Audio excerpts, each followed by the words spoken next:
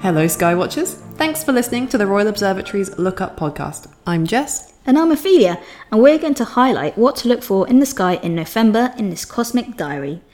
When looking at faint objects such as stars, nebulae, the Milky Way and other galaxies, it's important to allow your eyes to adapt to the dark so that you can achieve better night vision. Allow 15 minutes for your eyes to become sensitive in the dark, and remember not to look at your mobile phone or any other bright device when stargazing. If you're using the Star app on your phone, then switch on the red night vision mode. As we slowly make our way towards the winter months, one of the most well-known and easily recognisable constellations, Orion the Hunter, makes a welcome return to the night sky. Its familiar shape plays host to a number of fascinating sights for observers. The Orion Nebula, an enormous cloud of interstellar gas and dust, is one of the most active star-forming regions in this area of our galaxy. It can be found just below Orion's belt, in his sword, and is visible through binoculars or a small telescope. If you're a keen astrophotographer, then this nebula is an excellent target to hone your skills on. The constellation's brightest stars, Betelgeuse and Rigel, are clear examples of how stars can have different colours depending on their temperatures. Even to the unaided eye, Betelgeuse is a deep orange-red colour, while Rigel is a bright blue-white. Each are supergiant stars late in their evolution, and both are candidates for a future supernova. If Betelgeuse did explode, the bright burst of light would be visible even during the day and last for many weeks or months, which is a sight I would be so excited to see. If you follow Orion the Hunter's gaze across the night sky, you'll come across a cluster of bright blue stars, the Pleiades star cluster. The Pleiades are sometimes called the Seven Sisters, as you should be able to see 7 bright stars in the cluster with the naked eye, but this does depend on your eyesight as well as the observing conditions. Grab a pair of binoculars and you'll see that there are actually hundreds of young stars inside this open star cluster. The stars of the Pleiades cluster are cosmic babies, only around 100 million years old. This cluster also contains a reflection nebula, a spectacular blue-coloured nebulosity that stands out in photographs taken of the nebula. The cloud of gas and dust producing the reflection nebula just happens to be passing through the stellar cluster. Just like light bounces off a wall, starlight from the cluster is reflecting off the gas and dust, producing the stunning reflection nebula. The distant ice giant Uranus reaches opposition on the 9th of November and will have a magnitude of 5.6, making it barely visible to the naked eye. I personally have never seen it, but it's technically possible to see. If you are keen to test your eyesight out, then it's best to wait a couple of days so that the faint light from Uranus doesn't have to compete against bright moonlight. Jupiter continues to put on a dazzling display this month and is well worth a view through a pair of binoculars or a telescope. The crimson colour of Mars makes it easy to spot against the dark night sky and is another target worth looking at this month. Mars is slowly making its way towards opposition, which it reaches in December, so its brightness will increase steadily during the month. Saturn is still up in the evening sky, but if you struggle to spot it, you can use the moon to help you. Look towards the first quarter moon on the 1st of the month, and you'll see Saturn to its top left. On the 17th and 18th of November, between midnight and dawn, the peak of the Leonids meteor shower will occur.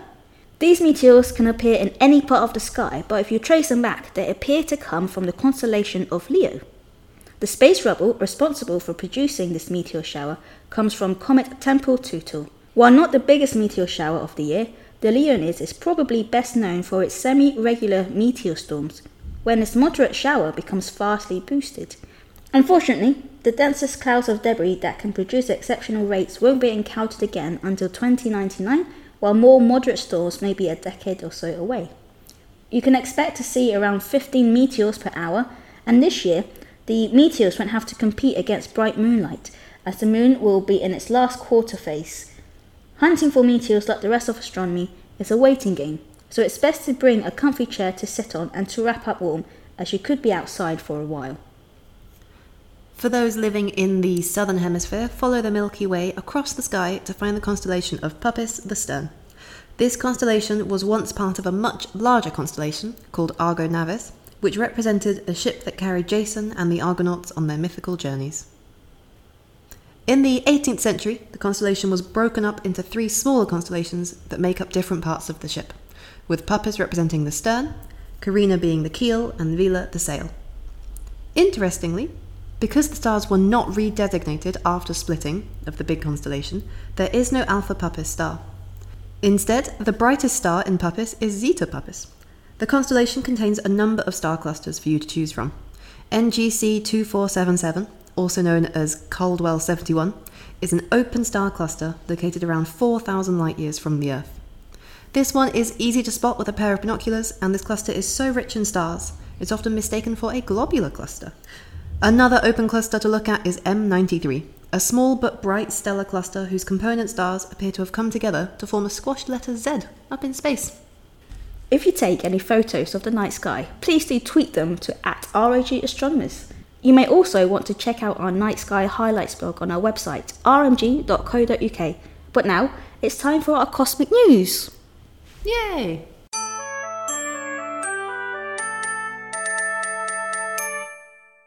So, it is now time for the Cosmic News section of our podcast, where we bring you 2 stories from astronomy and space news from the past month, and then we get you, the listener, to vote on which one is your favourite.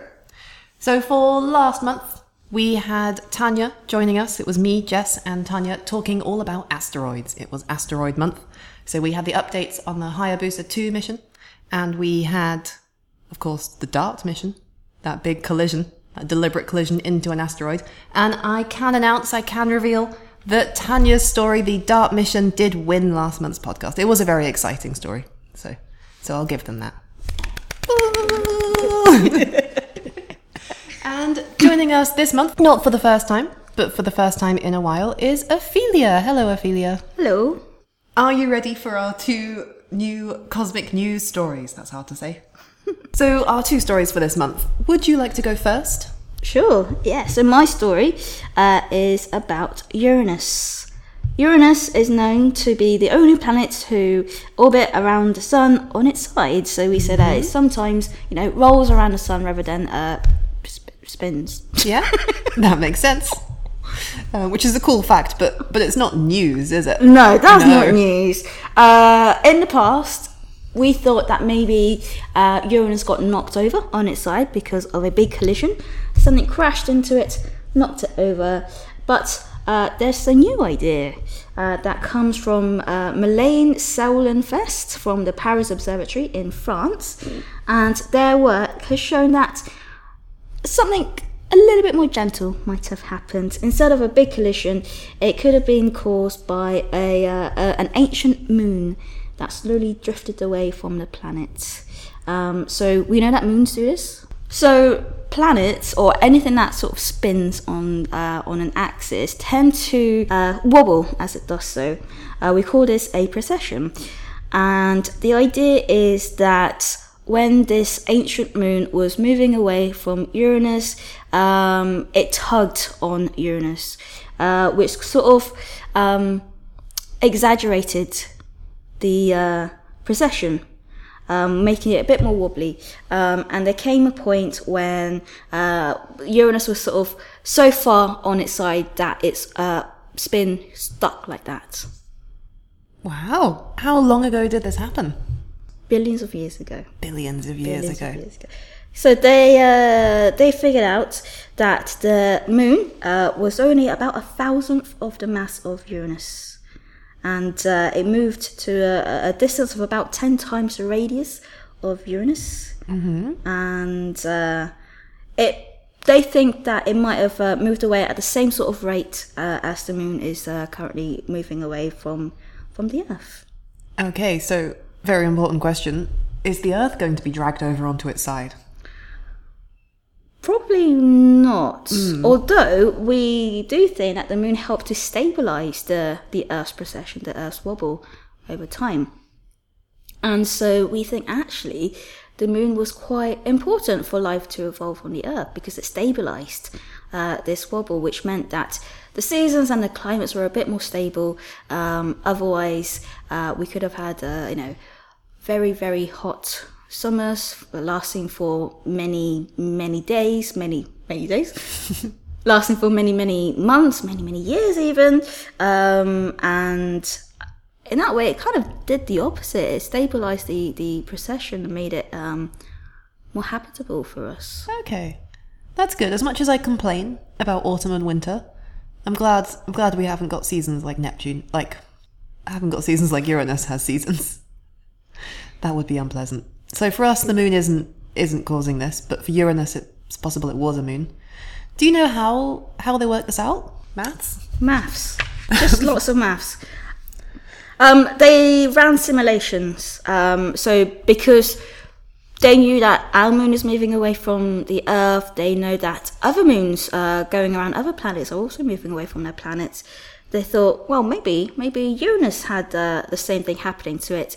And if we look at all of the giant planets, so Jupiter, Saturn, Uranus, Neptune, most of them have large satellites orbiting around them. And Uranus is the only one that doesn't. Oh. So they thought, maybe it used to in the past. What happened to it and what did it do? Intriguing. So Uranus has 24 moons, but you're saying none of them are very big? None of them are large? No. Okay. So at the moment, we're both education officers here at the observatory. We get lots of questions from school children. They often ask why Uranus spins on its side. And I say that the theory is something collided with the planet billions of years ago and knocked it on its side. Should we now change our answer? Maybe we should say that we're not entirely sure, but we have two good ideas for it. So the collision theory has a lot of good points, but the main sort of thing against it is that, well, these collisions should have happened elsewhere. A big collision happened billions of years ago at the Earth. That's how we think the moon was created. Something might have also crashed into Neptune, but why didn't Neptune get tipped over on its side? Because Neptune and Uranus are very similar in some ways, formed from around about the same time, probably around the same part of the solar system.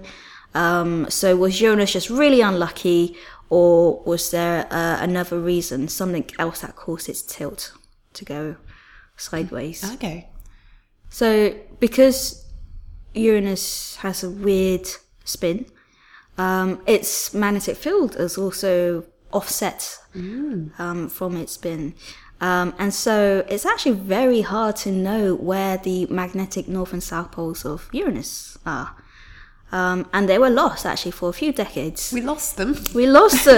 They were detected by Voyager when the spacecraft flew by Uranus, and they got lost. And the reason, the way that we found it again was by looking at the auroras on Uranus. And I know you like talking about auroras, don't you? Yes, I do. So whenever space telescopes like the Hubble Space Telescope can see the auroras on Uranus, then they can say, oh, that's one of the magnetic poles. And so that helps us to know sort of the orientation of Uranus at the time. That's really interesting. I know, correct me if I'm wrong, when Voyager went past Uranus and it saw the magnetic field all messed around, one theory was that we'd caught it flipping, because magnetic poles do flip.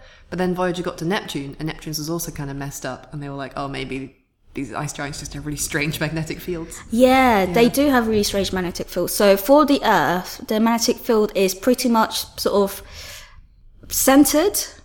The north and the south poles are, fairly equal in terms of strength, and it's sort of located, if you were to draw a bar magnet inside the Earth to show the Earth's magnetic field line, that bar magnet will be right in the middle of the Earth. Mm-hmm. Whereas for Uranus and Neptune, they're offset, so they're not actually they don't actually go through the center of the planets. They're sort of slightly towards one side of the planets. That's linked to the tilt, but also what's generating the magnetic field, right? Because they don't have magma cores like the Earth does. Yeah. So their magnetic fields are caused in a different way to the Earth. And it just basically highlights how much we don't know about these ice giants and why we should send another spacecraft there. And hopefully NASA, the European Space Agency, and other space agencies are going to do that soon. If you're listening right now, this is the start of your campaign. It is. Right. Do you know of any missions currently in planning for the ice giants? There's a lot of proposals. So actually, I am part of a proposal to send a space probe to Uranus.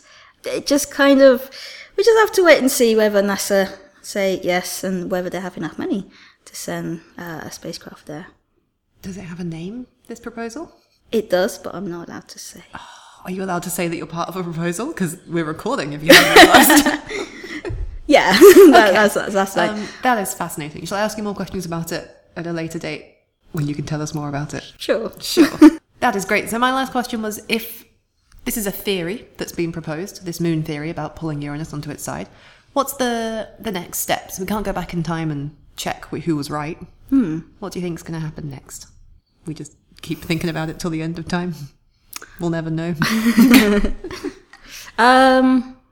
What they'll probably do is look for more evidence. So they could, I think, a spacecraft around Uranus will help a lot more because it can help us learn more about what it's made of, which could help us find out more about its history and how it was made. And from that, maybe basically more about its history and what sort of went on. Yeah. So we'll have to wait for your proposal to be accepted, the spacecraft to get to Uranus, to study Uranus, to analyse all that data, and then we'll know who was right and how Uranus tilted on its side. Maybe. Or we may never know. Well, that's a good plan. I think we should do that. Okay, I have another news story for you. I do want to win, because I don't think I've won this Twitter poll in a couple of months now, but I've come to you with a very sad news story, so maybe this isn't a good idea. Sad for some people, not sad for everyone. So you may have heard of the Arecibo telescope. So it's a very, very large, very famous telescope, a radio telescope. It's based in Puerto Rico. It's operated by the US, by the National Science Foundation. And a few days ago, at time of recording, so in October 2022, the National Science Foundation announced that they were not going to repair this telescope. They were going to let it keep on falling down and instead just focus on building an outreach and education centre at the same spot. Oh, okay. So it'll still be remembered in another way. Yeah, it'll still be remembered. And obviously we are in education and outreach. That's a good thing for us, and it's a good thing for them too. But there are some researchers and some astronomers who are sad that it's come to the end of its life. It has been running for a very long time. It was built in 1963, so it's been operational since 1963. Wow. Yeah. It's done so much in that, 6 decades? Yeah. But in 2020, a couple of the sort of cables across the telescope snapped. You have this dish, this 300 meter in diameter dish, which is massive. It was the biggest in the world for quite a long time. Sort of sunk into the earth, and that's collecting your stuff. And then suspended over the dish, you've got your receiver. And that's suspended on these big long cables. You can look at pictures of it. It's probably better than me describing it. It was, obviously it's reaching the end of its lifespan. It got damaged. Some of those cables snapped and dropped on the receiver dish and damaged it. Oh no. Yeah, and they were trying to determine whether it was repairable. And then later in 2020, they accepted that it was not repairable and they decommissioned it. And the plan was to then safely decommission it and take it down. But before they could do that, more cables snapped, the whole receiver dropped on the dish and it very dramatically collapsed and broke. Oh, that's really sad. Yeah, that's sad. There are videos of it happening, aren't there? Yeah, you can look this up. Yeah, yeah. And it's famous not just for astronomy, it's also famous for other reasons. Have you ever watched any James Bond? No. Well, for you it'll be famous for astronomy reasons. It's in the film GoldenEye, the 1995 Pierce Brosnan James Bond film, there's a very dramatic long fight scene filmed. It's not actually filmed on the telescope, most of it, but it looks like it's filmed on the Arecibo radio telescope, so you may have seen it before in that. If you've seen Contact... Yes, I have. There you go, it's in Contact as well. 1997. I haven't seen Contact. Should I watch Contact? Yeah, it's pretty good. Okay. So it's famous for popular culture reasons. The video of it collapsing was very dramatic, so people might have seen that as well. But I was having a look at the achievements over its lifetime now that it's been officially decommissioned and they're definitely not going to repair it. It's done genuinely like an insane number of things. Right, like what? I'll tell you. Determined that the rate of Mercury's rotation is 59 days. It was thought to be longer before that. They determined that. It produced the first ever radar maps of Venus because it has a radar facility as well as a radio telescope. It's got multiple things going on. And then the first ever exoplanet discovery was discovered using the Arecibo telescope data. Oh, wow. Yeah. What's an exoplanet? Oh, thank you for asking. The first ever discovery of a planet going around another star. that isn't our sun. Oh, so an alien planet, an alien world. Alien planet. Yeah, it was in 1992, and they discovered planets going around a pulsar, a very fast-spinning neutron star. The first planets going around a regular star, like our sun, wasn't until 1995, but the first ever was 1992, and that was groundbreaking. Right? That was a big deal. I wasn't alive, but I'm sure it was a big deal. And then, my favourite thing about it, the favourite project, favourite research it did, was the Arecibo message. Have you heard of the Arecibo message? Did it send a message out into space? Yeah, that one. Cool. You mentioned alien worlds. This was in the 1970s. Francis Drake, who's the one who came up with the Drake equation, and Carl Sagan and others, wrote a message and then used the Arecibo telescope to send that message out into space. So they deliberately beamed a message out using radio waves to a location. They beamed it to a globular cluster in Hercules. It's called the Great Globular Cluster. On purpose to communicate with aliens. Right. How far away is this globular cluster? About 25,000 light years. Oh, okay. So if it was sent in the 70s, it's got a bit of time left to get there. So in 25,000 years, the aliens will get the message if they're there. And then maybe they'll beam something back. And then in 25,000 years, we'll have our answer. Right. Yeah. Set your alarm clocks for it. Get ready. Everyone, put it in your calendars. Apparently this project, it wasn't meant to be a we'll definitely speak to an aliens kind of project. It was meant to be a sort of exercise, a thought exercise in how difficult it would be to communicate with aliens. Because they put the whole thing in code, and in that code they included like the structure of DNA, they included the chemicals for life, a little stick drawing of a man, a little drawing of the Arecibo dish, the telescope, and they included all the planets in our solar system. And because it was in the 70s, they said there were 9 planets in our solar system, which is nice. So when they get it in 25,000 years out there in the globular cluster, it'll be out of date. Yeah. Yeah. Because it's 8 now. Because Pluto was downgraded. Some people were apparently quite upset that they sent this message to the globular cluster. Because it wasn't done with the consent of the whole world. It was some people beamed a message to a place. And you can't take it back. It's gone now. We can't catch up with it because it's moving at the speed of light. But I'm fine with it. They have my approval should they need it. Yeah. So I could go on about that all day and aliens all day. But the news story is that the Arecibo Space Telescope was super awesome and interesting, but has now finally broken down and will not be replaced. But I did read a quote from a researcher at the University of Puerto Rico. They said that we'll still be seeing the name of the Arecibo telescope for years to come in research that is published because they have so much data, so much archive data. So its impact isn't done. Its impact on the world isn't quite over. That's nice to know. Yeah. It still has a legacy. Yeah, that's a good word. Yeah. And maybe some of our listeners could work on that data in the future. Mm-hmm. Or now. Or now you could be working on it right now. As you're typing. Maybe you're watching GoldenEye as you also listen to this podcast and you're seeing it as you're hearing about it. Do you think aliens are real, Ophelia? I do, actually. Yeah. Yeah. I don't know if they're intelligent life forms. I don't know if we can ever talk to them.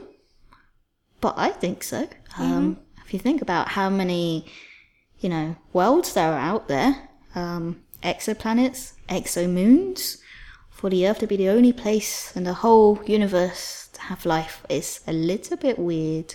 Yeah. No, I would agree with you.